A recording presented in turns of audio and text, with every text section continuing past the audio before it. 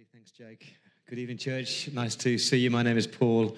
If I haven't met you, I'm one of the pastors here. I've loved preaching through Genesis these last 8 weeks, I think it is. One of my favourite sermon series as we've thought about the character of God amongst dysfunctional people. If you didn't get my email, the email this week, just to let you know, I'm on 2 weeks parental leave as of next Saturday. It might sound really odd because my wife wasn't pregnant. We've just fostered a young child, a little baby of 8 months old, and so we'll spend 2 weeks together as a family and appreciate your prayers during that time. Tonight I am covering 5 chapters in Genesis, and it's a cracking story, a classic rags to riches story. So I'm going to pray and ask for the Lord's help. Father, thank you for this life-giving word. Thank you, Father, that you long for us to deepen our intimacy with you, to know you better, to be shaped and refined and encouraged and built up by your word. And so we come tonight inviting you, Father, to do that transformative work in our lives. Father, we love you and want to love you even more, so please speak powerfully through your word tonight. In Jesus' name, amen. God is with you. God never leaves you nor forsakes you. God is for you and not against you. And God is good all the time. Say that again. God is with you. God never leaves you nor forsakes you. God is for you and not against you. And God is good all the time. And those are biblical truths that are so easy to say, but they're really, really hard to live by. Those are truths of God which is so easy to quote at somebody else, especially when they are in pain. But when you yourself are in pain, they are truths about God that are really, really hard to trust. Is God always with you? Is God always good? The reality is that life is not plain sailing for any of us here. Our plans are not God's plans. Your life is not as you expected or anticipated. I love this little cartoon that's up on the screen for you. This is our plan for life. Your plan for life is a nice, easy, plain sailing kind of life. But God's plan for your life is full of twists and turns and valleys and mountains, and he takes you into places that you never expected to go through. And the question is this: is God always with you? And is God always for you? That's what we're going to grapple with tonight through the Joseph story. Craig Gashel says this: never let the presence of a storm cause you to doubt the presence of God. What if drawing closer to God and developing genuine intimacy with God requires you to bear something that feels unbearable? To hear God through an ominous utterance, to trust God in the moment of doom, to embrace God's strength when you are weak with a burden. What if it takes real pain to experience deep and abiding hope in the presence of God? And church, what if that is true? What if the way that we are to really experience the presence of God is to be taken to a point of deep despair? Someone has said that a Christian is a bit like a tea bag, utterly useless until they've had hot water poured over them. Now, we sing in church all the time, don't we? Every minute, every hour, you have always been there. You are faithful and you always will be. In every triumph, every failure, you are loyal to me. And we sing it. But do you really believe that? Every minute of every hour, your God has always been with you. There was a single second and a single circumstances where your God was not there with you. One of my favorite books is The Hiding Place by Corrie ten Boom, and she describes this encounter with God where she really experienced the presence of God in the most unusual way. It's a story where she and Betsy, her sister, were moved to a different cell, a different barrack in the concentration camp. And they opened the door, and Corrie was horrified by the sight before her, because this room, this cell, was swarming with fleas. And her sister Betsy said, "We're called by God to give thanks in all circumstances." And so she prayed, "Thank you, God, that we are still together. And thank you, God, we've still got your Bible. And thank you, God, for these fleas." And Corrie said, "I could not thank God for these fleas." But as the weeks went by, they suddenly realized it was because of those fleas that the prison guards refused to come into their cell. And because of those fleas, those women were protected from abuse and torment and violence. And because of those fleas, those women were able to read the Bible. And because of those fleas, she experienced the presence of God protecting her and holding on to her and guiding her, because of those fleas. And I can stand here as your pastor and testify to you that every minute of every hour that God has always been with me. My verse for last year was Isaiah 41, verse 10. That was my personal verse for the year. "Do not be afraid, for I am with you, says God. Do not be dismayed, because I am your God, and I will strengthen you, and I will help you, and I will uphold you by my righteous right hand." And boy, did I cling on to that verse last year. Do you really believe that every hour, every minute, God has always been there? Because when you do, when you know God's presence with you, it changes you. It changes your attitudes, that you know you're never alone. You know that God is in this moment, and God sees you, and God has not forgotten you. And that is Joseph's story. Every minute, every hour, in every triumph, every failure, God was with Joseph, in the pit and in the palace. So tonight I want to read through these 5 chapters, really. It's a quarter of the book of Genesis covers this one man. It's a cracking read. Scene 1 I've called God's presence in the pit. God's presence in the pit. That is chapter 37. Open your Bibles. Chapter 37, verse 2. This is the account of Jacob's line. Jacob's family line. Now remember, Jacob is a messed up, dysfunctional man with a messed up, dysfunctional family. He had 12 sons and 1 daughter from 4 different wives. And one of those sons is called Joseph. He's the 11th son. He's not the first son, he's the 11th son. And we're told in verse 2, he is 17 years old. He's tending the flocks with his brothers, verse 2, and he brought their father a bad report about them. And so you learn straight away that Joseph is a bit of a dibber-dobber. And no one likes dibber-dobbers. Verse 3, now Israel, that is God's name for Jacob, now Israel loved Joseph more than any of his other sons. Joseph was the favorite child. Red flag, deja vu. I presume he loved Joseph the most because Joseph was the son from Rachel, the only wife that he really loved. Anyway, verse 3, we're told that he made an ornate robe for Joseph, not a technicolor dream coat, but an ornate robe. An ornate robe was a sign of royalty, a princely robe, and it designated the child of the birthright. That is bizarre because he's not the first son, he's the 11th son. And when you wear an ornate robe, you can't really do much manual labor. So you imagine Joseph swanning around in his colorful coat saying, I'm the favorite child, I'm the favorite child. And so verse 4, we're told that his brothers hated him and couldn't speak a kind word to him. Of course they did. We're told down in verse 11, his brothers were jealous of him. They envied him. A quick aside, envy or jealousy is horrible. When you resent somebody for what they've got that you really want, whether it's possessions or popularity or status, it eats away at you. Please get rid of jealousy. Anyway, they hated him. And they hated him even more after these incredible 2 dreams.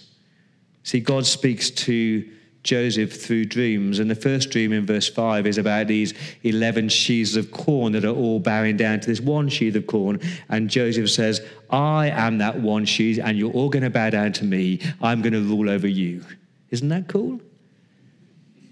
And then the second dream is even worse. Verse 9, he says, this time there are 11 stars, and then there's a moon, and there's a sun, and you brothers and mum and dad are all going to bow down to me. As you read this, you're supposed to ask, was Joseph wrong to share these dreams? Was he naive? I imagine his tone was a tad braggy. But this is the word of the Lord. Sometimes God's word is provocative, and everything that Joseph said did actually happen. Anyway, in chapter 37, the brothers go off to a place called Shechem to tend some sheep, which is a bizarre choice of a place to go. It's not a happy place, because it was at Shechem that the brothers Simeon and Levi committed mass murder. It was at Shechem that their sister Dinah was raped. Why did they go to Shechem? And Jacob sends Joseph off there to see how they go, to check up on them, to spy on them. Come down to verse 18. When the brothers saw Joseph in the distance, doesn't that remind you of the prodigal son? But unlike the father and the prodigal son, they're not filled with compassion. When they saw him in the distance, before he reached them, they plotted to kill him. They're filled with hatred and they want him dead. Verse 19, here comes that dreamer, they said. Come on, let's kill him and throw him into one of those pits into the system and say that ferocious animals devoured him. Then we'll see what comes of these dreams of his. So that's their desire. They want to kill him. But Reuben, verse 21, he's the eldest brother. He is the rightful heir. But just so you know, he's already messed up. Back in chapter 35, Reuben slept with Bilhah, his father's concubine. But he's got a conscience. Perhaps he can't bear to wrong his father again. And Reuben says, let's not kill him. Let's not kill him. Let's just throw him in the pit and leave him there. That's a great place to store a prisoner. As they take off that coat and they chuck him in a pit, and it just so happens some Ishmaelite traders are coming by, and they sell their brother Joseph for 20 pieces of silver, which is the price for a handicapped slave, because that's how much they think of him. As you read chapter 37, you're supposed to ask, where's God in this? Where is God in this chapter? How is God with Joseph in this chapter? In many and varied ways. I hope you've learned to see the hidden hands of God in your life. He was present in Reuben's words of protection. Let's not lay a hand on him. That was God. He was present in Judah's words. Let's not kill him. Let's sell him. That was God. He was present when the Ishmaelite traders just so happened to turn up and just so happened to go down to Egypt, which is where God promised his people would spend 400 years. I want to say, friends, sometimes God's presence is seen in the words and the actions of the people that God places in your life, even when those people treat you badly. So scene 2, I've called God's presence in Potiphar's house. And if chapter 38 is a picture of horrible immorality of Judah, chapter 39 is about the rock-solid integrity of Joseph. It just so happened, 39 verse 1, that Joseph is bought by a man called Potiphar, who is the captain of the guard. Let's think about that. Joseph could have been a slave in a field, but in God's kindness, he's living in a wealthy household. And verse 2 is explicit. The Lord was with Joseph. There you go. God had not abandoned him. God was protecting him. God was providing for him. God was guarding him and watching him behind all things, in all things, over all things. And now we know that. We're told that. But we're supposed to ask, did Joseph know that?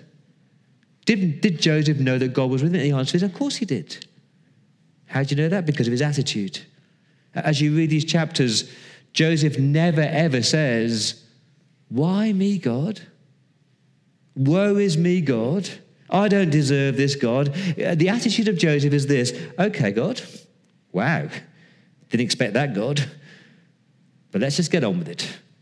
Okay, God, I'm now a slave. Well, I'll be the best slave I possibly can be. I'll be diligent and loyal and hardworking. And that is the mark of somebody who knows that God is always with them. No moaning, no whinging, no complaining, no woe is me. It's, oh, wow, God, didn't expect that, but let's get on with it. Let's live such good lives among the pagans that they see your good deeds and they praise God. And Potiphar saw the Lord was with him, verse 3. When his master saw that the Lord was with Joseph, present with him, and he sees that by the success that he has. And we're told that Joseph led a blessed life in this household. I love that. There's no better way to live than living in the presence of God under the blessing of God. But living a blessed life does not mean living an easy life. Living a blessed life doesn't mean a life of prosperity or a life of popularity, because here's a biblical truth that we don't like to hear. When we live in a way that is full on for God, when we live in a way where we're in God's presence and we're seeking to honor him and to serve him, don't be surprised when the devil turns up. My wife often says to me that when we are under spiritual attack, that's a good thing, because it means we're living full on for Jesus. When you're living a life of integrity, full on for Jesus, don't be surprised when the devil turns up. And he does not turn up and say, oh, how marvelous. Good on you, Joseph, for living that bright life. He's looking for a way to bring him down. He's trying to find his Achilles heel. And Joseph has passed the bitterness test. He's passed the discouragement test. Now it is a sexual temptation test. We're told in verse 6 of 39 that Joseph was well built and handsome. Literally, he was a good-looking hunk of a man. And Mrs. Potiphar, she notices him. She's impressed with Joseph, not because of his work, but because of his body. And she's far from subtle in verse 7. Come to bed with me, she says. And again, we're not told why. Was Potiphar too busy to have sex with his wife? Was Potiphar perhaps a eunuch? Or was it just pure lust on her part? The key thing is verse 8. He said, no. No. He refused. And verses 8 and 9 give us two reasons why we shouldn't say no to sin. Two reasons why you must say no to temptation. The first one was loyalty to people. Loyalty to the people around you. Joseph basically says, I will not be disloyal to my master. I will not betray my master. You are his wife, and I will not touch you. I want to say, friends, that is a great reason for godliness. Before you sin, before you choose to sin, think about the people that you will hurt. Before you choose to sin, think about your spouse if you are married, or your kids if you've got kids, or your friends, or your church, or your family. Think about all the people that you're going to hurt by the choices you're about to make in doing something wrong. But here's the main reason he chooses not to sin. Verse 9, his loyalty to God. He says in verse 9, how then can I do such a wicked thing and sin against God? Because that's what knowing God's presence does. He knows that God is with him. He knows that God sees. So this is not a sin against Potiphar and his wife. This is a sin against God. And when you know God's presence with you, no one else might see you sinning, but God does. And you might think you've got away with it, but God sees. And in my experience, that is the greatest motivation for holiness. And the greatest deterrent against sin is to live in the presence of God and to know that God always sees and God always hears and God knows everything and nothing is hidden from God's sight. So please keep fighting your temptations. It's what Joseph does. Verse 10, and though she spoke to Joseph day after day after day, come to bed with me, come to bed with me, come to bed with me, he refused to go to bed with her.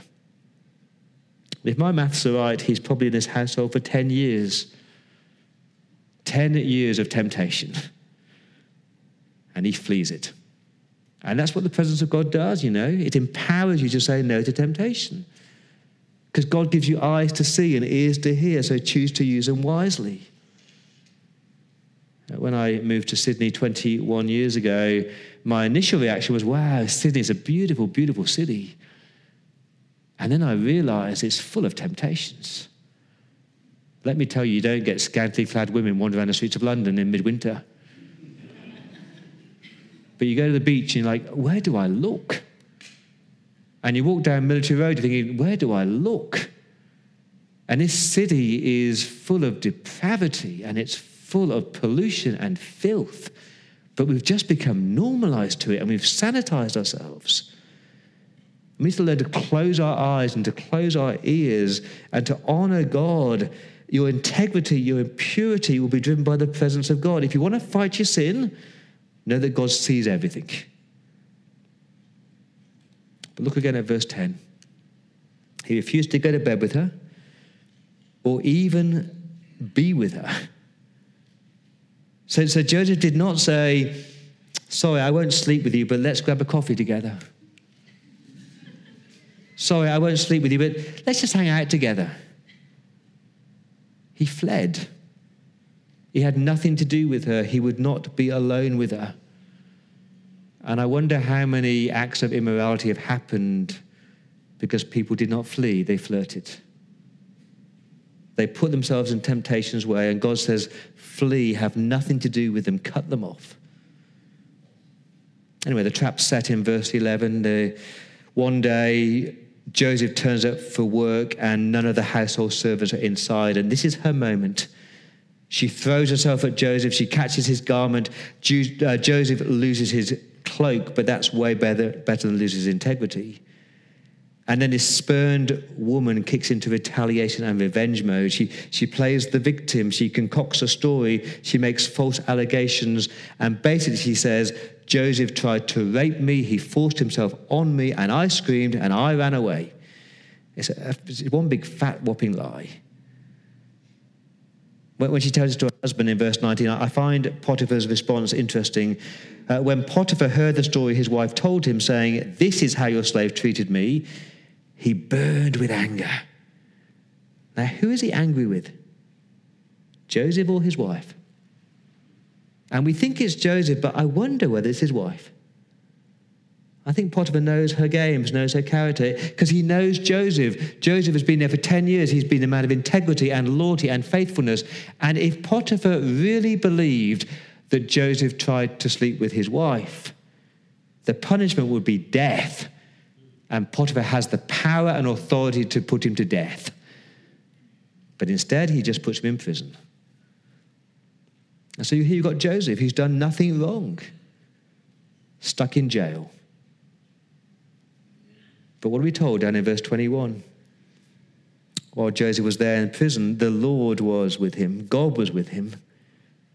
And he had to believe that. I went to jail, but God was with me. I wonder whether you said that in life. My spouse walked out on me, but God was still with me. I lost all my savings, but God was still with me. I was diagnosed with cancer, but God was still with me. My friend betrayed me, but God was still with me. The Lord was with Joseph, not just in the pleasant times, but in the painful times. Not just when life was good and faith was strong, but when life sucks. God is still there. Do you believe that? Scene 3 I've called God's presence in the prison. From the pit to Potiphar's house to prison. And when you know that God is with you, it changes you.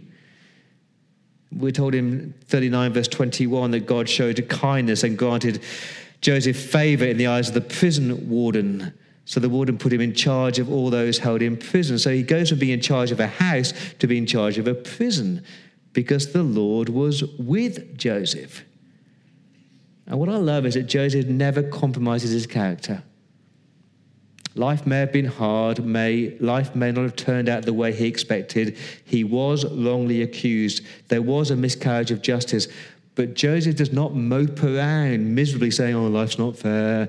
Why me? This place is terrible. My life sucks. Can't believe I'm here. His attitude is, wow, God, okay, God. That wasn't my plan.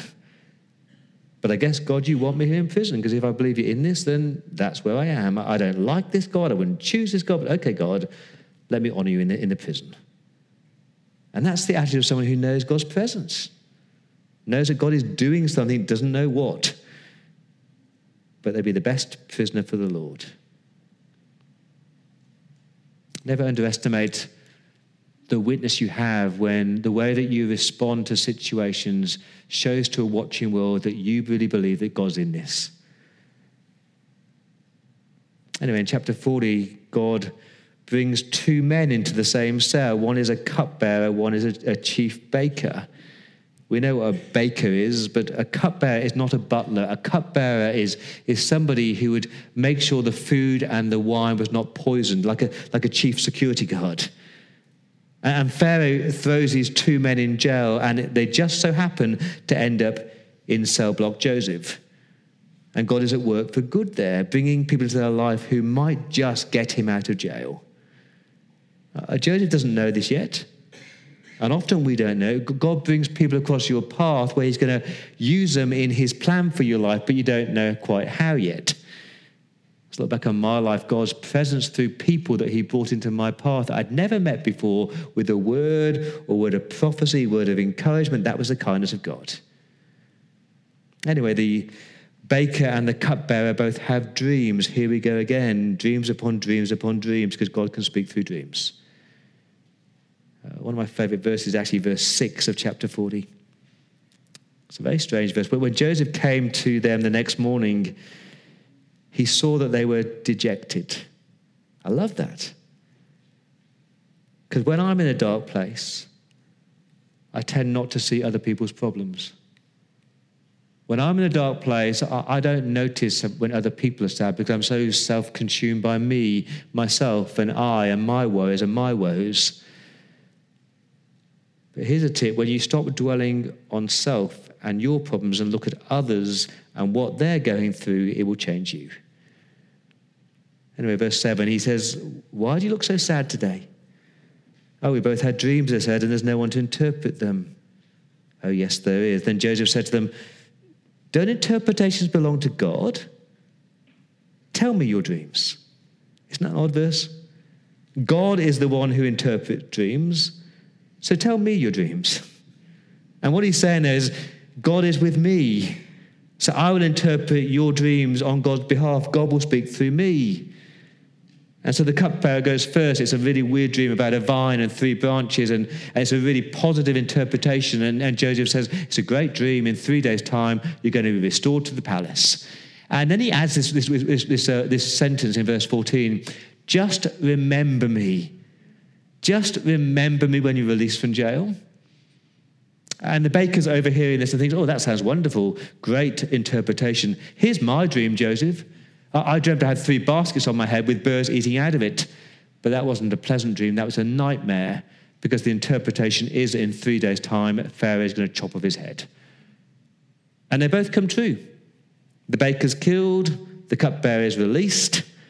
But come to the last verse of that chapter, 40 verse 23. The chief cupbearer, however, did not remember Joseph. He forgot him. 41 verse 1, when 2 full years had passed. Joseph spends 2 more years in prison.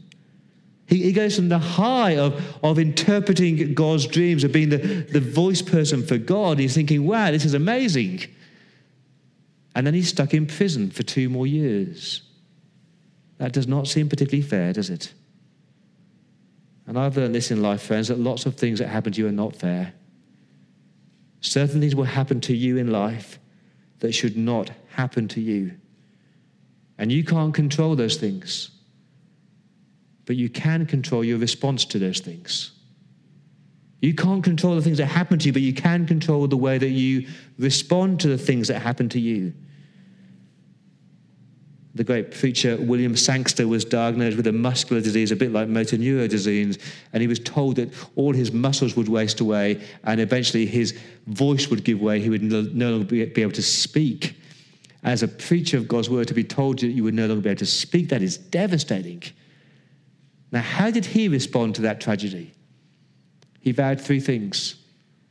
Number 1, he vowed that he would never complain and say, "Poor me." Number 2, he vowed he would count his blessings every day and name one good thing of that day. And number 3, he would turn this into something amazing. He could no longer speak, but he could write. And he wrote hundreds of books that were used by God.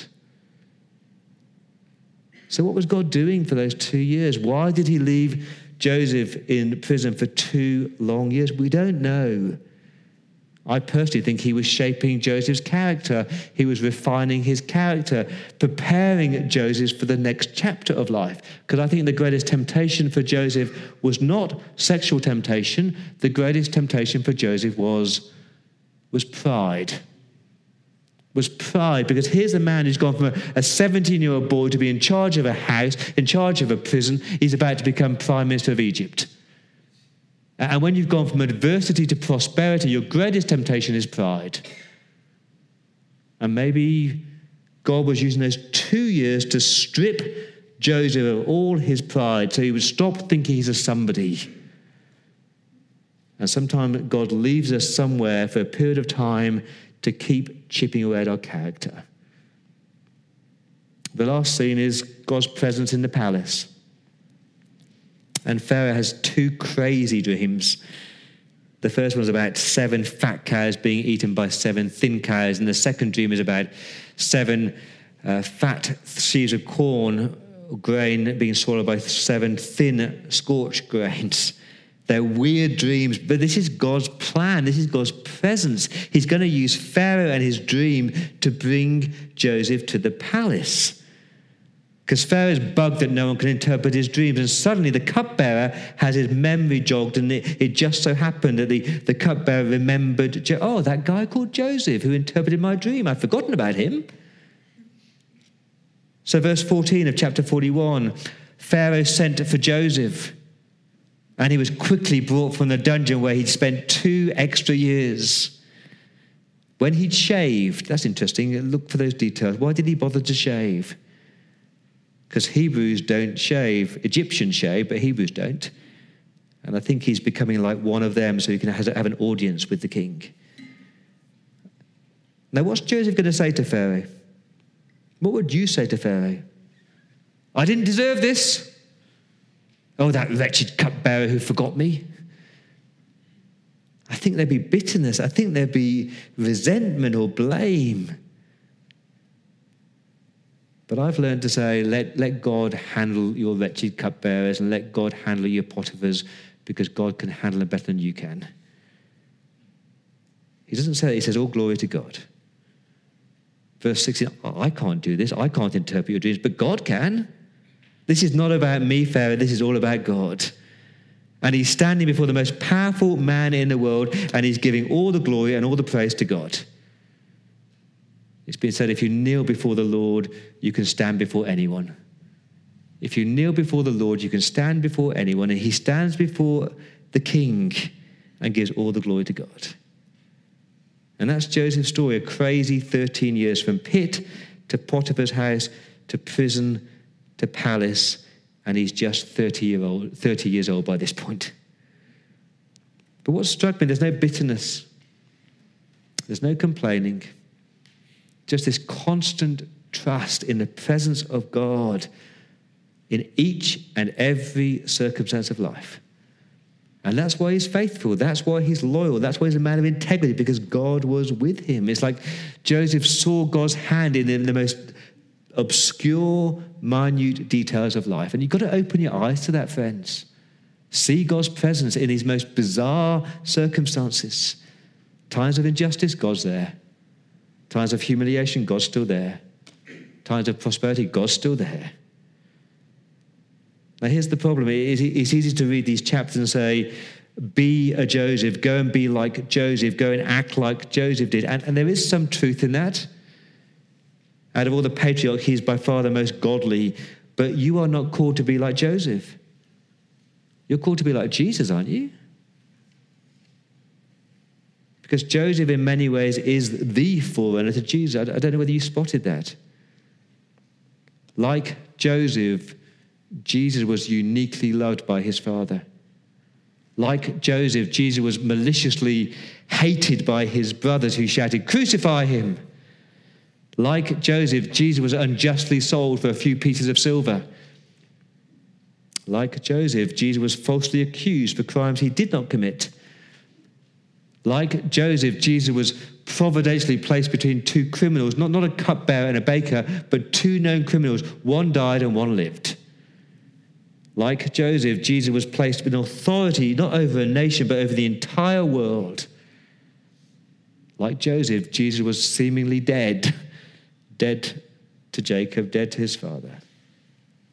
And like Joseph, everyone will bow the knee humbly to Jesus, whether you like it or not.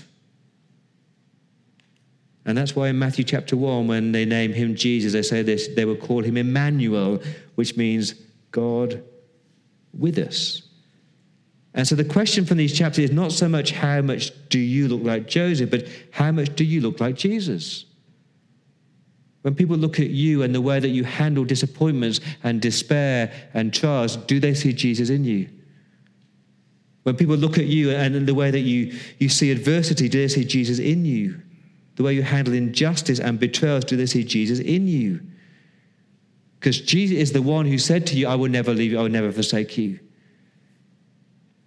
One of my favorite songs last year was a song, Another One in the Fire.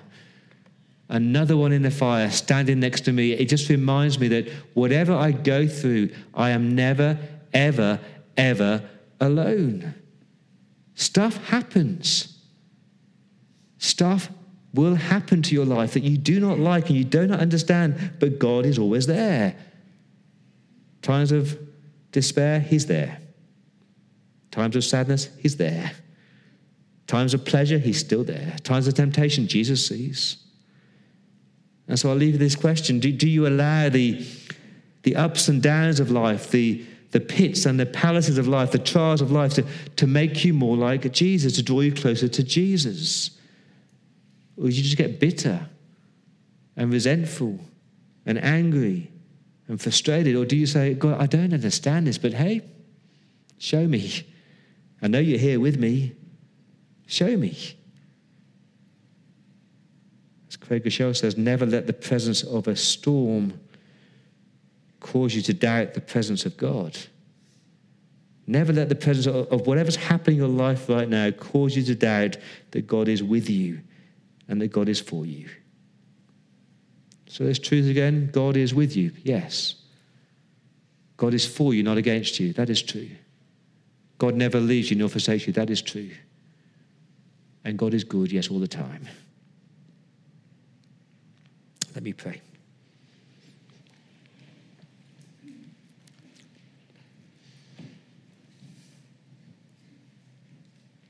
Father, thank you for reminding us of your presence with us. Father, we acknowledge there are things that happen which we just don't understand and we don't like. But show us how you are there with us in the fire. Show us, Lord, what you're doing and how you're refining us. Help us, Lord, to respond to these situations in ways that are godly and full of integrity and full of faithfulness and loyalty and uprightness. Show us, Lord, please, that you're always with us. You're always faithful. And you're always for us and not against us.